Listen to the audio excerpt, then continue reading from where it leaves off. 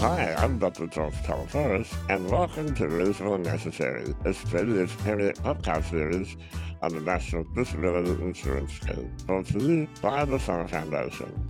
I'm coming to you from the Wurundjeri land and pay my respects to the traditional owners and elders, past, present, and emerging. But before we go any further, please do me a favour and hit the like button, subscribe to the channel, and select the notification bell so you can be notified of future episodes. On today's episode, I speak with disability rights lawyer Natalie Wade about NDIS appeals, the NDIS review, and her national televised speech on the ABC. Check it out. Hi Matt, welcome to the show. Hey George, thanks so much for having me. I'm so glad that we could do this because I've been wanting to sit down and chat to you for a very long time. And a lot of people have asked me to get you on the show, and here we are. We're going to talk about the NDIS and lots of other really important things that you know a lot about. But before we go there, how about we tell people how you and I first met? Well, that's a very good place to start. I think not too many people would know that fun story. Should you start or should I? I'll do the front bit and then you can take over. I was organizing a youth disability summit, and that was going to look at what young people want from the, at the time, I think it was like 10-year National Disability Strategy. And I was looking for the best, smartest, most awesome people around the country, and you applied, and I was like, I have to get this young person to come to Melbourne. Totally. And I think you should preface that, George, with the fact that no one knew who I was at that time. I was very new to the disability rights movement. I was a first year law student and had been exploring getting involved in disability advocacy, and I was involved in student politics at uni at the time, and I thought this seemed really cool. And beggars belief for someone who's been interstate over 15 times this year, but it was the first time I'd ever been interstate as an adult, which was very daunting. But it was incredible. I did a talk for YDAS, the Youth Disability Advocacy Service. Is that right, George? Yes. Yeah. Yes, that's right. Yeah, and I did a talk on social participation and what it meant to be a young person and what I wanted access to. Anyway, when we were there, you might not remember this, George, but it's a core memory for me that Bill Shorten, then the parliamentary secretary, was there. And I distinctly recall him being there during my little speech and watching him take notes. And at the time, I thought, oh my gosh, here I am informing the way forward. He's taking notes, although now in hindsight, maybe he was just writing his diary or something. Probably wasn't taking notes on what I was saying. But anyway, it was an incredible experience, and I met incredible young people with disabilities, including you and the late Madeline Sobb, and Jared now has got married and has a different surname. But anyway, lots of Melbourneites with disabilities who became lifelong friends. Yes, and I remember at the time, you know, when I saw you present, because at the time I'd never heard of you. I just No. had seen your application and I'd seen what you'd said, and I was very impressed by your written application. But then I heard you speak, and I was like, wow, this young person is going to go on to do really awesome stuff. And I felt a little bit proud whenever I saw you doing things over the years. I was like, oh, yeah, that's Nat. I I I chose her out of probably 50 other young people to come to this event, and I kind of took a bit of credit for having quote unquote discovered Natalie Wade.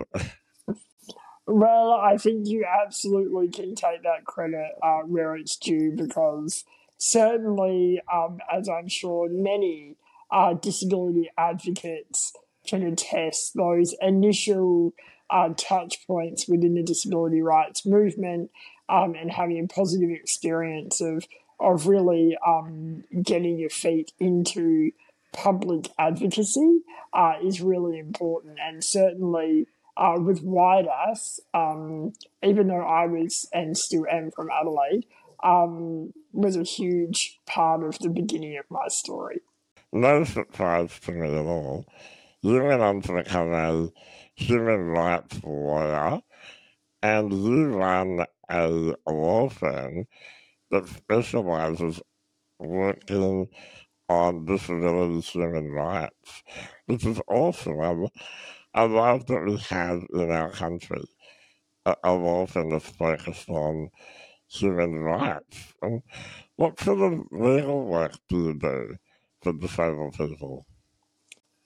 Yeah, so Equality Lawyers is, as you know, and as you've described, a disability-led disability rights law firm. And so we focus on everyday legal issues facing people with disabilities and their families. So that is typically areas like disability discrimination, the NDIS and seeking reviews of decisions by the NDIA, usually before the Administrative Appeals Tribunal.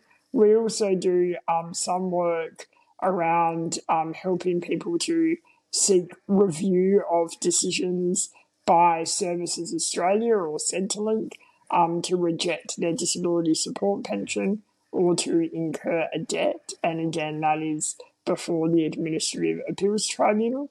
But we also do some work here in South Australia for people that are subject to guardianship and administration orders when they want to seek a review of that order. So it's really those everyday legal issues that face our disability community. And then when I'm not doing individual casework, as you know, George, I am often doing systemic public advocacy work. Yes, and you do a lot of that, and I'm really interested in understanding how you got to that place where you thought, I'm going to start my own law firm. Yeah, it's a pretty wild story. I've run Equality Lawyers for almost 5 years now, but before that, I was a state government lawyer. I predominantly worked as in-house counsel to the Department of Human Services in South Australia. So I went off and did some secondments. I did a secondment at a Royal Commission. I did a secondment in disability policy and assisting to get our disability inclusion bill through the Parliament for the Minister. But I predominantly held that role in the Department of Human Services as their in-house lawyer. And so in about 2018, 19, I thought to myself, you know what, when I was in final year law school, I really wanted to be a disability rights lawyer. But that doesn't really exist. It doesn't exist here in Adelaide. There's a few jobs like that in Victoria and New South Wales, but I have very high physical care needs, and so I had thought that I would move to Melbourne specifically. when the NDIS came in, and I would be able to transfer my care funding across the border and continue to be able to receive that level of care that I needed Can we from talk there. about that? Can we talk about that issue that you just raised about the NDIS and being able to move? It's funny because one of the things that I like to do is to remind people what life was like before the NDIS, because it hasn't been a long time, but it's been long enough that I think people are starting to forget how horrible it was. But we were essentially trapped in our own states, weren't we? Because you'd get a funding package and you would hold on to that for dear life. Mm. And there's no way you'd risk moving to another state and joining that waiting list. It was absolutely horrible, wasn't it? Yeah, it was not even a prospect to be able to move interstate. You know, I, like you, George, have a level of physical care that is a number of times a day, and I simply cannot live without it. I can't go to the toilet, have a shower, get in and out of bed. I really have no independent physical function when I'm going about daily activities, and so it's really like it's not a nice to have or a would be better if. I either receive that care or I go to hospital or I be institutionalized, and so yeah, as you say, when state government funding was how we received that care, you know, you would get the funding that you need, and you would stay put. You would stay put, and you would also you would not ask for more. You would not ask for less. Like you would just hold the ship steady, and ensure that you continued to live the quality of life that you were able to achieve with that level of funding. And so, sort of, when I was graduating from law school, I knew that there were amazing human rights law firms and legal services available in Melbourne and Sydney, but it was never a prospect for me to be able to move and pursue those opportunities, because how would I get care?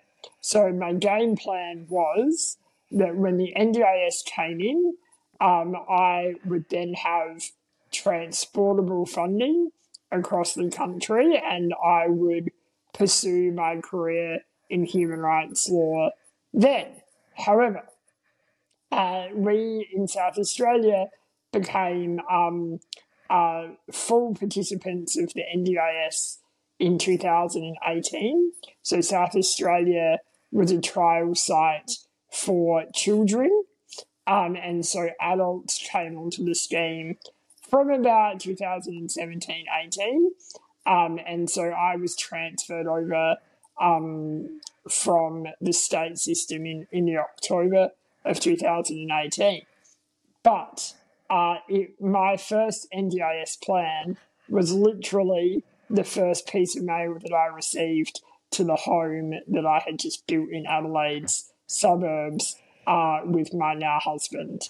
And so it seemed the case that we were pretty settled here and we wouldn't be leaving Adelaide. So I had to come up with my own version of being able to pursue my dream of human rights law.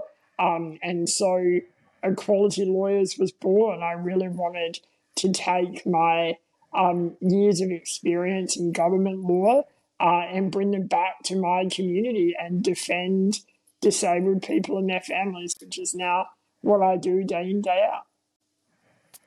What's that like, Nat, doing the intensive work that you do, representing, in particular, NDIS participants and standing up for our rights?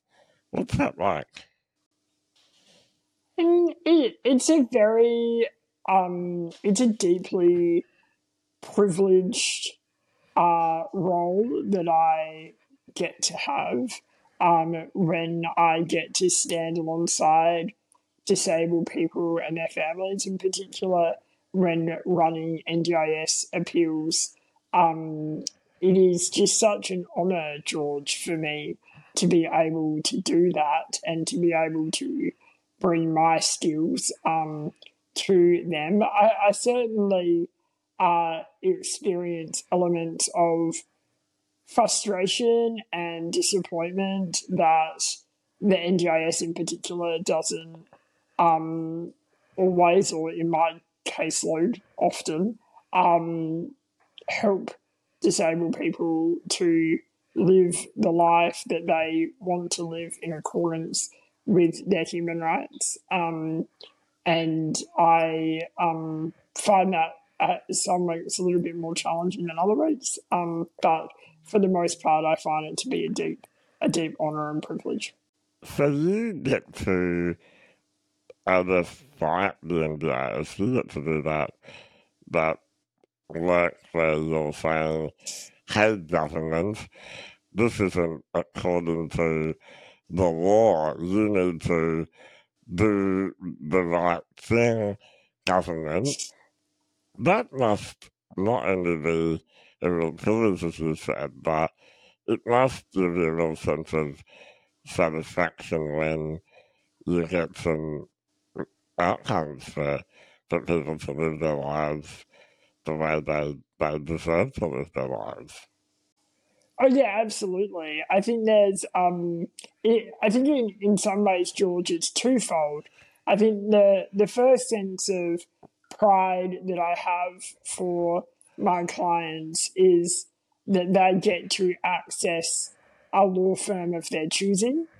And so a really important role that Equality Lawyers plays in the delivery of legal services is ensuring that people with disability and their families have some choice about who their lawyer is and what type of lawyer they engage.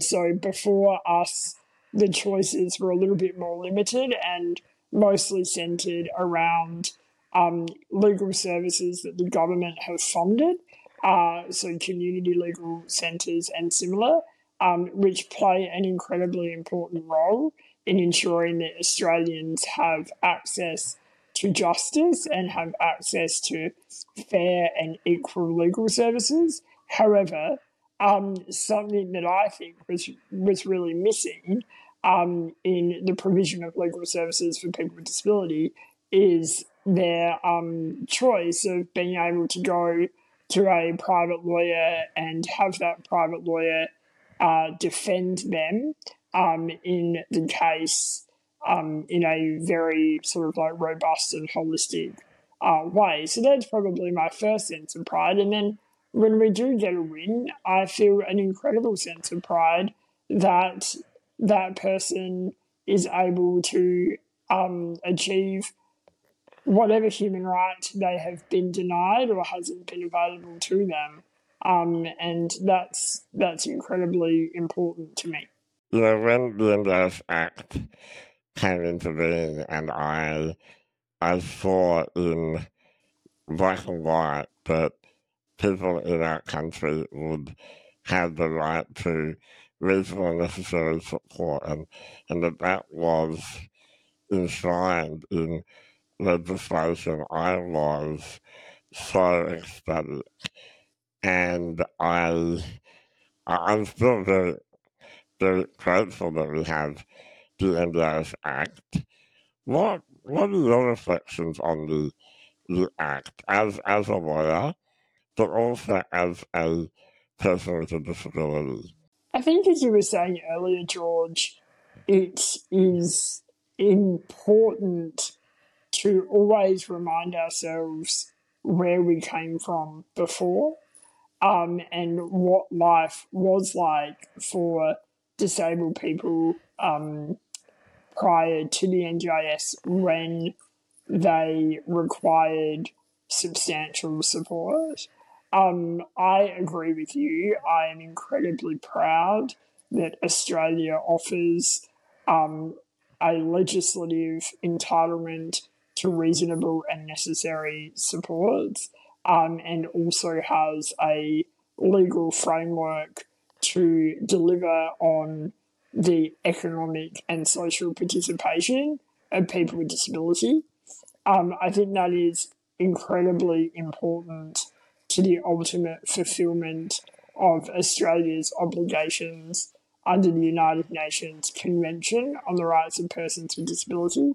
But I also acknowledge that the NDIS has brought disability support services to people who have never had them before, and particularly to people who may have had disabilities that were not properly recognised and were either ignored or were institutionalised.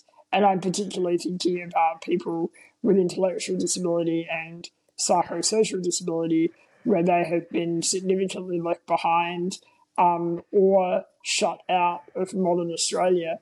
And so for me, having a piece of law that clearly sets the tone and expectation for not only this government, but all governments to come, but also for the broader Australian community about the important and valued role of people with disabilities is very critical.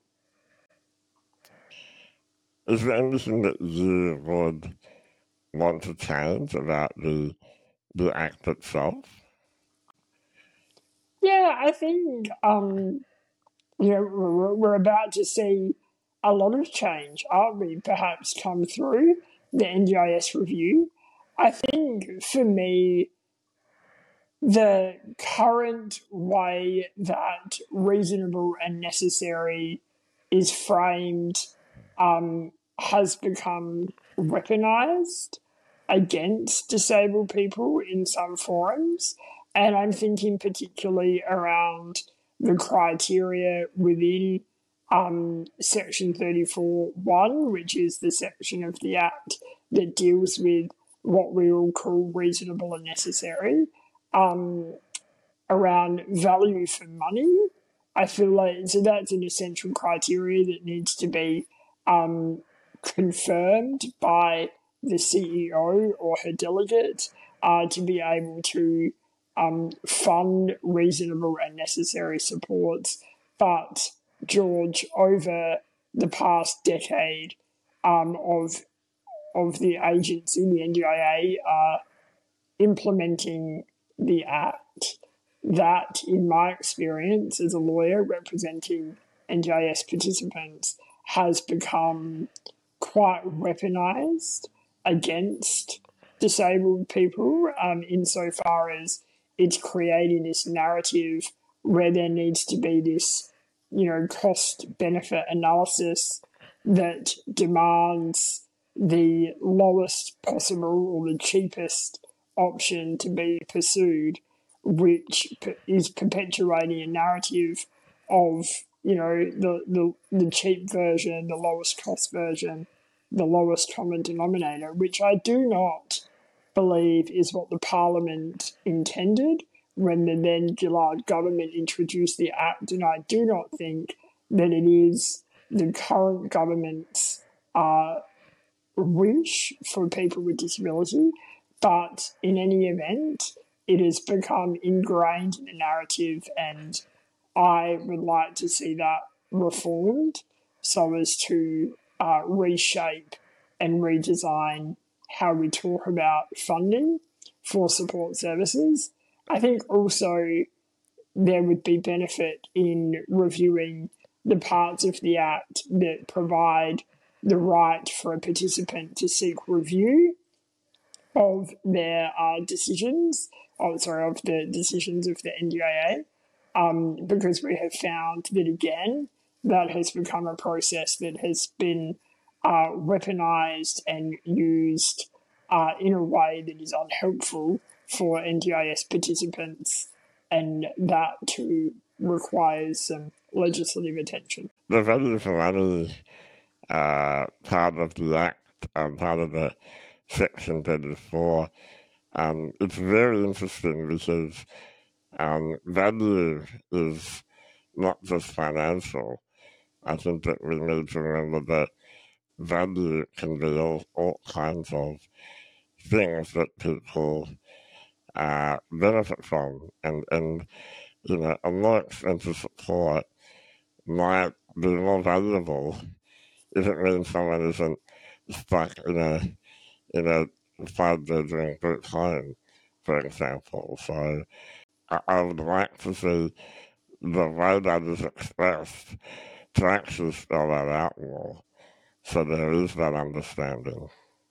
Yeah, same. So I think that the intent of it is okay. Of course, when you are funding supports and you are the government responsible for public monies, of course, you need to have some analysis around ensuring that this is an effective and efficient use of public money, which I think is in part the original intention of Section 34(1)(c), which is value for money. But what has happened, George, over many years of interpreting that particular part of the Act, and not necessarily by the tribunal, but by the agency themselves. I think that's become a little confused, and I'm not confident that without legislative reform we will become any less clear. And so I think that amending that particular part of reasonable and necessary as a criteria to be reflective of what the disability community, but also probably the government, want it to say would be incredibly helpful.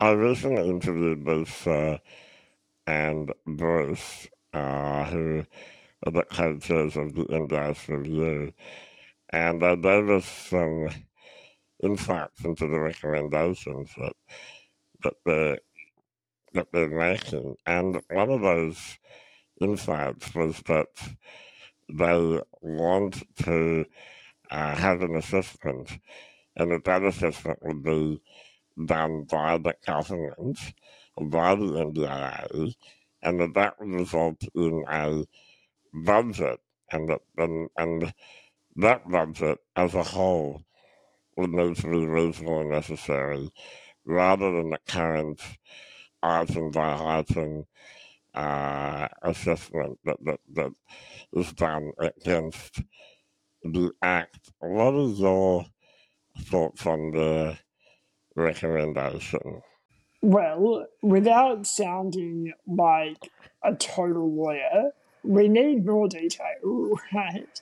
But I would say this: the current way in which participants have to provide somewhat endless amounts of information and evidence on their lives and intricacies of their daily schedules and how their bodies work and what they want to do with their life up until the next 12 months, etc., is not the right way to go about it. And so, in that sense, if the NDIA, in consultation and co-design with the disability community, were able to put together an assessment process that did two things, in my view, then it would be potentially workable. In my view, it would have to have a part of that assessment process that requires the assessor and in turn the decision maker to place significant weight on the views of the disabled person. So if I go to that assessment and I say, as a disabled participant, I cannot put myself on the toilet because my legs don't work, then I want to be believed.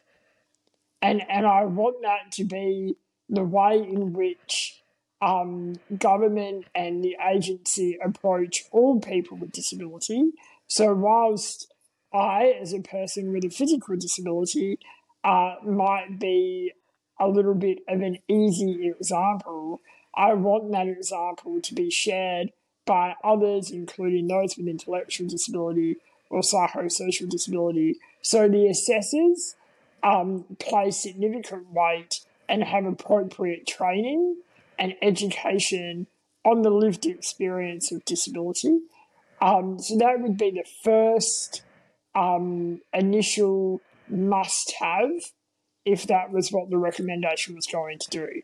Then, George, I would say the other must-have, and if it didn't have this, then I don't want to hear any more about it, is a clear way for the decision made an assessment to be reviewed. So it's very important whenever we put together systems that affect the rights of disabled people that we make clear that decisions are able to be reviewed and there's an independent and transparent approach to that review. And so I think, George, if the agency and the government are willing to co-design, consult and co-create the assessment process with the disability community, they agree at the outset that there would be weight placed on the views of the disabled person as opposed to clinical evidence or similar, and there's a right to review made legally clear, then I think that would be worth exploring. I agree, and I think that co-designing that is really at the crux of it, and absolutely that it can be objectively reviewed by someone other than the government, because the government clearly is somewhat conflicted in this area. You also worked as a expert reviewer for the independent expert review process. That must have been very interesting that you suddenly had the power to look at those decisions and tell the government, hang on, maybe you haven't done the right thing here. Tell us a bit about that. So, for listeners who might not be aware, the independent expert review process was introduced by the current Albanese government under the leadership of Minister Shorten. And the purpose of the independent expert review was to offer an alternative dispute resolution process that was parallel to the external review process of the Administrative Appeals Tribunal. So under the NDIS Act, a participant has the right to seek a review of a decision made by the NDIA, and that review is conducted by the Administrative Appeals Tribunal, or the AAT. But when the current government came into power, there were concerns afoot that AAT reviews were taking too long and were also creating an untoward and overly legalistic experience for people with disability. That's probably a very diplomatic way of putting it, but there you go. So the IER, as it became known, was an opportunity for participants to have independent expert reviewers come in and have a look and hear from them as to what supports they need, and then apply the NDIS Act to those requests and provide a recommendation. The recommendation is not legally binding, and so the parties are able to take it or leave it. If the agency or the participant was to think, oh, Natalie, absolutely not, then absolutely not. That's fine. But it was hoped, and I think in practical reality it was the case, that participants found an opportunity to be heard and talk to someone who was available to consider the matter quickly and efficiently and be able to provide some recommendations about the situation. That's a very important thing when you consider that the alternative can be a much more confronting and difficult process for people, and also more expensive. So, do you think it was an effective process, and do you think that it should be a part of a future NDIS? I think the process was great relief in the time that it was brought into being. So, in the previous government, and particularly from about 2020 onwards, there was a significant amount of litigation before the tribunal to try and get participants the supports that they need. And I say that, George, mostly as a lawyer representing those people. But in terms of the future of having the independent expert review in the precise form that it was in, I'm not really sure. I think that my mere views are probably less important. What I do think it did make clear was that there is a significant role for alternative dispute resolution to be put into the review process so the NDIS participants are able to work through issues with the NDIA in a more conciliatory environment. I think that would be great to put in. I agree. I think what frustrates me is that often plans are decided on, and then there's like this sudden realization that in order to get anything fixed in your plan, that you're going to have to go to court. And I think it's good to have another process where you can actually have a conversation and a conversation where you feel heard, where your needs and your circumstances are truly heard. Yeah, I think that's right, George. And I think it again goes back to remember what it was like before. And so before, in state government funding regimes, the only way that you could seemingly get a review of your funding was to go to a current affair or get on the telly somehow or go on talkback radio. There was no, because disability support funding was not in law in the way that it is in the NDIS Act, then there was no obvious and immediate appeal right where you could seek review of the government's decision. Now, of course, there were ways to do it, but probably your best bet for success was to go on Today Tonight or similar. And so that is terribly undignified and very invasive for the disabled person. And so there's definitely a significant and imperative role to having a right to legal review of government decisions. But also, I think there is a need to recognise that NDIS funding is a little different to other government funding, and that there is a need to introduce that more conciliatory approach to resolving issues when they arise when a participant is not getting the supports that they need. Absolutely. Now, I'm really excited to tell people that on International Day of People with Disability, on the 3rd of December, you're going to be the Disability Leadership Ovation on the TV, on the ABC. How exciting! I am. Oh my gosh. Someone go and tell my mother I'm going to be on the telly. It's very cool. And what are you going to talk about?